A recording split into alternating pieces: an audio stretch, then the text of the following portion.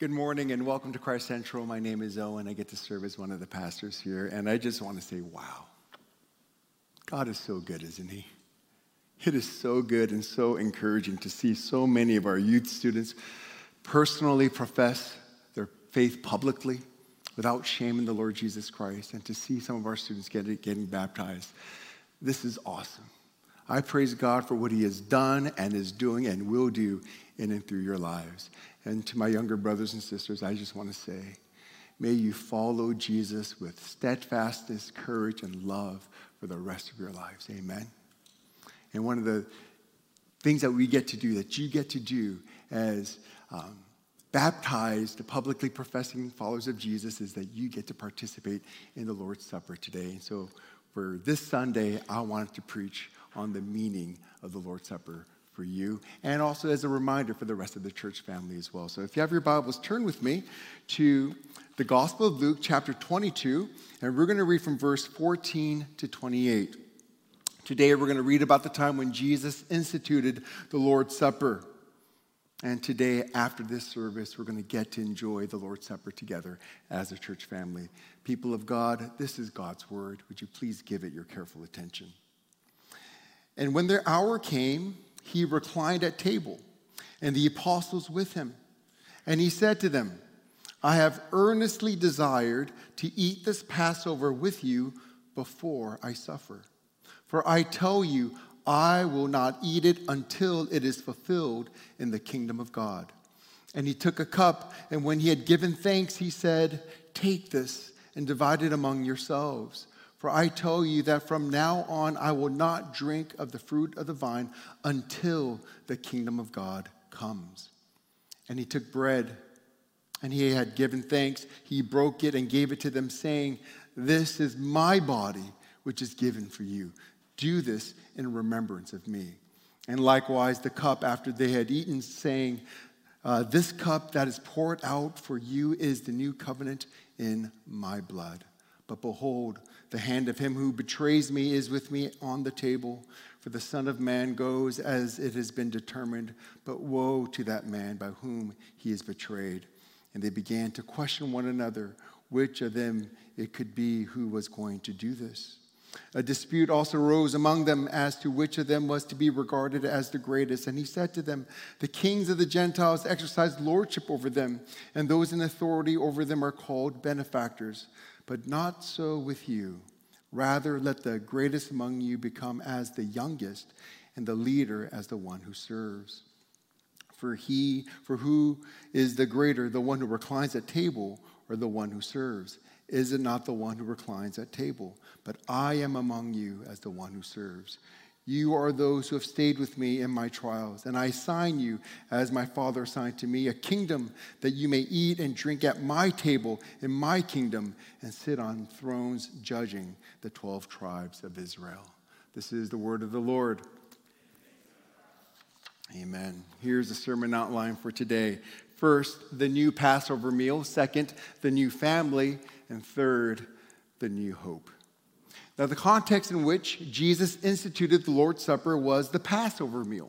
In fact, we can call the Lord's Supper the new Passover meal because it fulfills and replaces the old Passover meal. In verse 15, Jesus said, I have earnestly desired to eat this Passover with you before I suffer.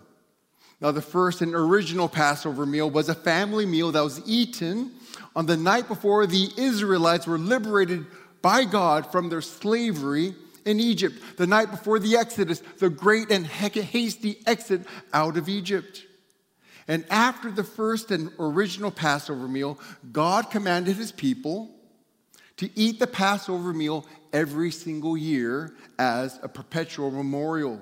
God wanted them to never forget that night. God wanted them to never forget how he saved them from their slavery in Egypt as he brought them out through the Exodus.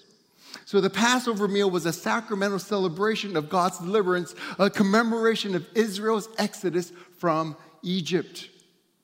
And because the Passover meal was an annual meal, and it had been happening every single year for centuries by the time Jesus shared this Passover meal with his disciples. So every year, the Jews as families, looked forward to the annual Passover meal as they got to eat roast lamb as the main dish with bread and wine. It was kind of like our Thanksgiving dinner. It's something you look forward to the turkey as the main dish with all the sides and trimmings and sharing all the reasons why you were thankful.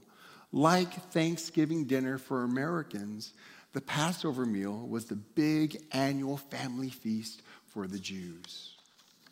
Now, during the Passover meal, the head of the family, usually the father, would get up, take a cup, and give thanks. And then the youngest in the room, a little boy or a little girl, would ask Father this: why is tonight different than all the other nights? And then the head of the family would explain the meaning of Passover. He would explain how their ancestors were once oppressed slaves in Egypt. But God saw their suffering and he had compassion on them. So God sent Moses to save them from their slavery. And he used Moses to bring them out of Egypt through the Exodus. And the reason why Pharaoh finally let God's people go was because of the 10th and final plague, when the angel of death came into every house in Egypt and killed the firstborn son. But God commanded the Jews to sacrifice a lamb and to cover the doorposts of their homes with the blood of the lamb. And when the angel of death came to the Jewish houses that had blood on the doorposts of their homes, the angel of death would pass over those houses so that the lives of the firstborns in those homes would be spared. But all the Egyptian families, because they didn't have blood on their doorposts, the angel of death went in and killed every firstborn son. In fact, the angel of death even went into the palace and killed the firstborn son of Pharaoh himself. And that's why this meal is called the Passover meal, to commemorate the time when the angel of death passed over the Jewish homes because the blood of the lamb was slathered over their doorposts. And the lamb that was sacrificed and eaten was called the Passover lamb. For many months now, Jesus had been telling his disciples over and over again that he would have to go to Jerusalem. And there in Jerusalem, he would have to suffer and die. And that time to suffer and die had finally come. This was the night before his suffering and death. In less than 24 hours, Jesus would be secretly arrested, falsely accused and condemned, physically tortured and abused, and then violently put to death on a cross. And now, on the night before he was to suffer and die, Jesus earnestly wanted to eat this Passover with them before he suffered. That's because the Passover meal would help them understand what he was about to do for them, what he had to do for their salvation. You see, in the death of Jesus, the Passover meal was about to find its ultimate fulfillment. You see, the Passover was not just a time to look back and to remember how God saved them through the Exodus, but it was also a time to look ahead to the full and final salvation that would come through God's promised Messiah, or the true Passover lamb. And at this Passover meal, Jesus spoke, which means that he was the head of the family at this table. But instead of talking about how God saved Israel from Egypt, what did Jesus do? He talked about himself, as if this Passover meal was about him. He said the bread was actually his body that was going to be given for them. He said the cup was actually his blood, which would be poured out for them. Jesus said something at this Passover meal that had never been said before at any Passover meal in the history of Passover meals. No Jew would have ever heard anything like this before.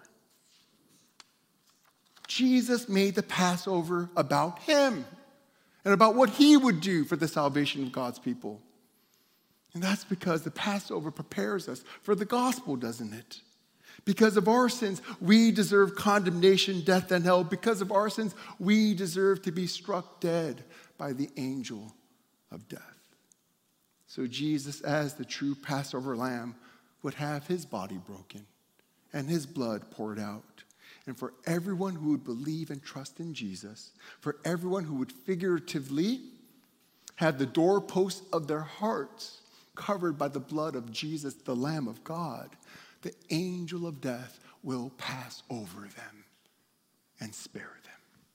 Just as the angel of death passed over the families who had the blood of the Lamb on their doorposts, so the angel of death will pass over those who have the blood of Jesus, the Lamb of God, who was slain on the doorposts of our hearts.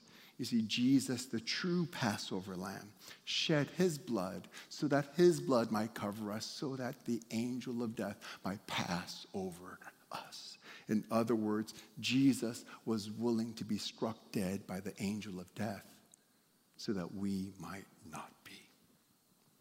You know, it's interesting to notice that Luke mentioned the bread and the wine at this Passover meal, but he never says anything about the Passover lamb. In fact, it's not just Luke. If you go back and read Mark and Matthew as well, they don't make any mention of the Passover lamb as well. So where's the Passover lamb? There's the bread, there's the wine, but where's the lamb? Well, the lamb is not on the table because the lamb is at the table. As the host of the table, you see, the true Passover lamb was there, and it was Jesus. He's the Passover lamb. And as the true Passover lamb who was about to be sacrificed, Jesus said that the bread was his body and the cup was his blood. Jesus said that the bread represented his body and that his body would be given for them. You see, on the very next day, Jesus gave his body for us. He died in our place, taking the death penalty that we deserve for our sins. So friends, because of the death of Jesus, the angel of death passes over us. And every time we take the bread, we say by faith, Jesus died for me. And Jesus also said that the cup represented his blood and that his blood was poured out for them because on the very next day, Jesus would offer the full and final atonement for the forgiveness of sins with the shedding of his own blood. Because of the shed blood of Jesus, the angel of death passes over us. And so every time we take the cup, we say by faith, Jesus bled for me. Friends, the Passover meal tells us how much Jesus loves us. I want you to look at verse 15 again. Jesus said, I have earnestly desired to eat this Passover with you before I suffer. Jesus was about to suffer for them. Jesus was about to die for them, but they had no idea, the disciples. They had no idea how much Jesus loved them. They just thought that they were having their favorite meal with their master. The Passover meal could only be fulfilled through the suffering and death of Jesus, and yet Jesus earnestly desired to eat this meal with them because he loved his disciples that much.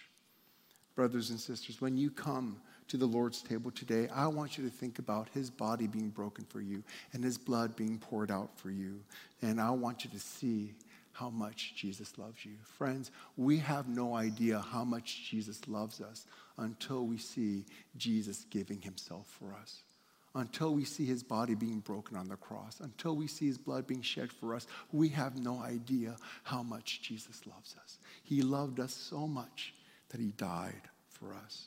So every time you look at the bread, every time you take the cup, see the body and the blood of Christ given for you and see how loved you are by Jesus. So the first thing that we see is that the old Passover meal has been fulfilled and replaced by the new Passover meal, which we now call the Lord's Supper. Next, and very quickly, we're going to look at the new family and the new hope. As I said earlier, the Passover meal was the family meal of the year for the Jews, like Thanksgiving dinner is for Americans. You were supposed to celebrate the Passover meal with your family, right? So why aren't these disciples with their families on this night? Every one of these guys had families that they belonged to. Every one of these guys was either a son or a husband, and they should have been with their families celebrating Passover on this night. It's like a family man having Thanksgiving dinner with his friends instead of with his family. What's going on? Jesus had the audacity to pull every one of his disciples away from their families and to say, you're going to have it with me instead. What's Jesus doing? Why would Jesus do this? Friends, what Jesus was doing was he was creating a new family. He was redefining what family was. You see, for us, when we think about family, we think about the people that we share the same blood with. That's what family is to us, right? But Jesus is saying, from now on, your new and true family are the people that you're bound together with, not with the same blood, but with my blood.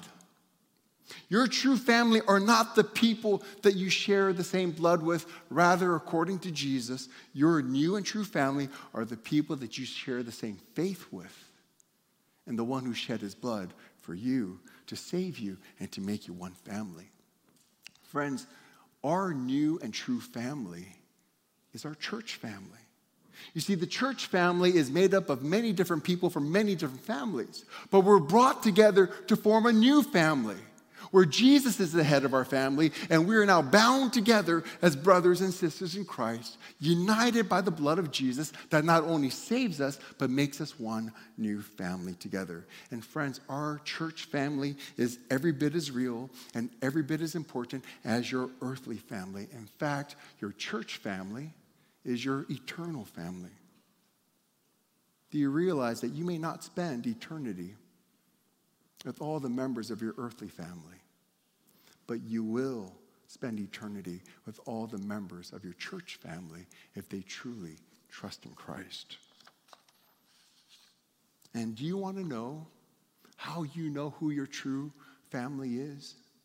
It's the people that you eat the family meal with.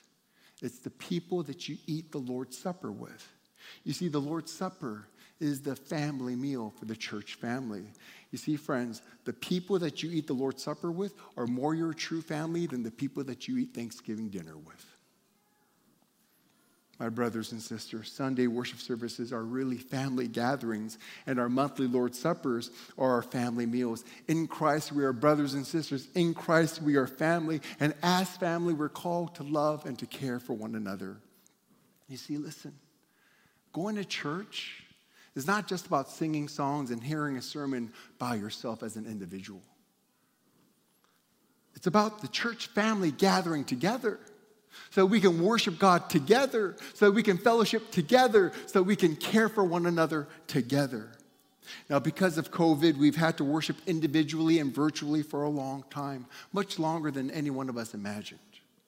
But now, as most of us are being vaccinated, as cases are going down, now that we can gather together safely, we have to start gathering together as a church family.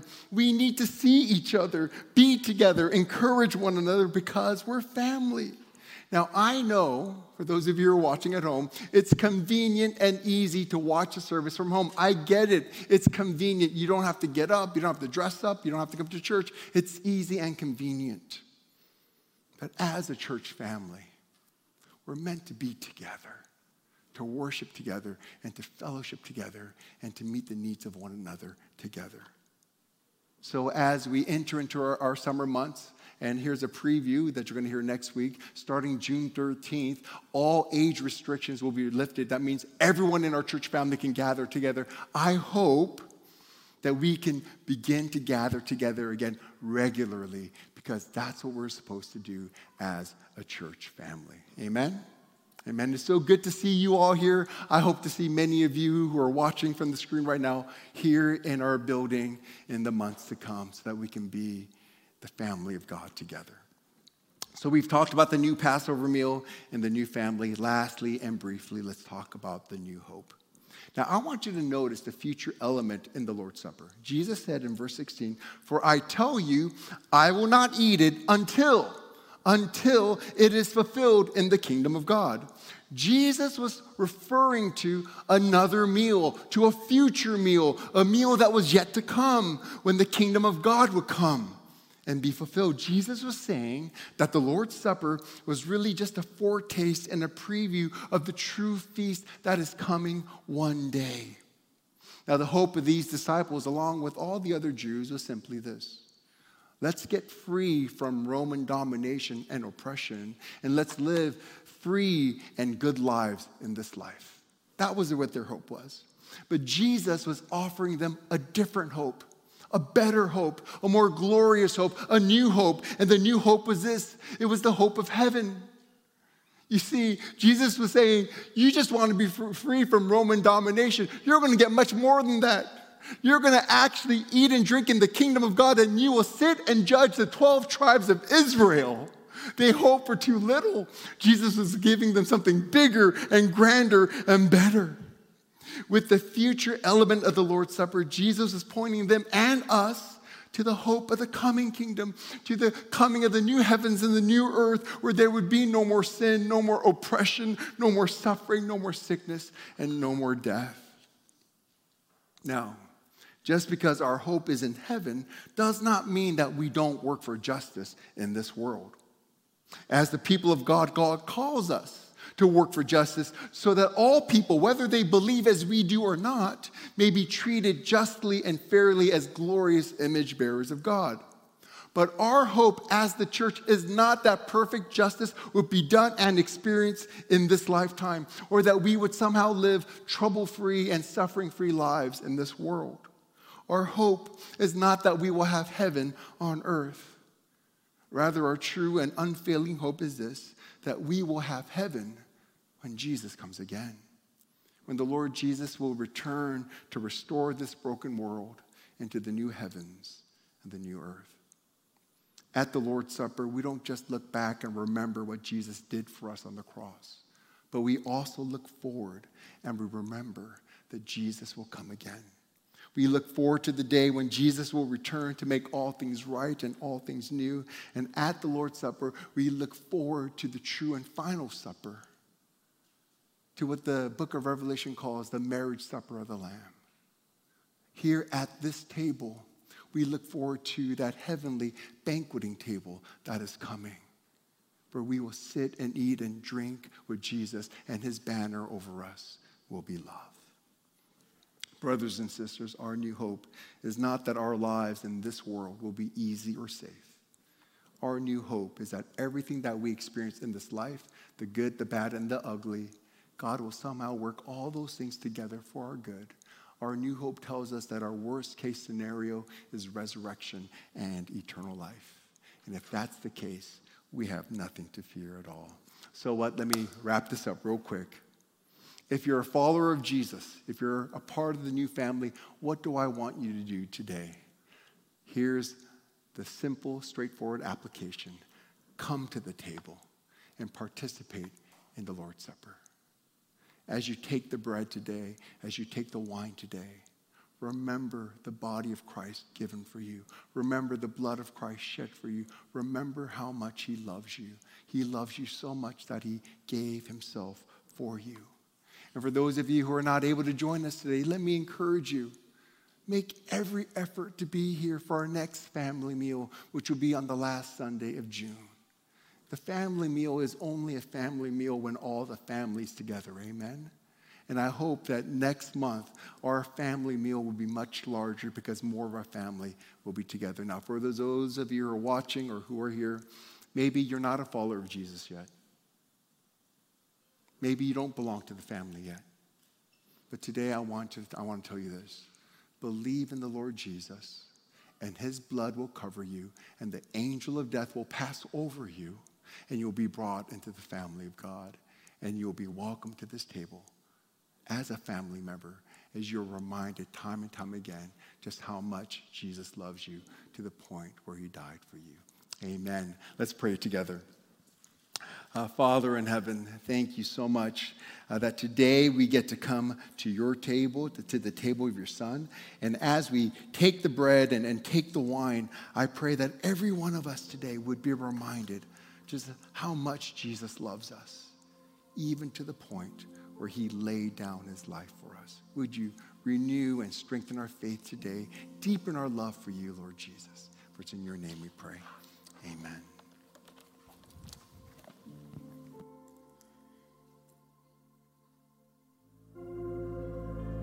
Church, if you would please rise if you are able and join us.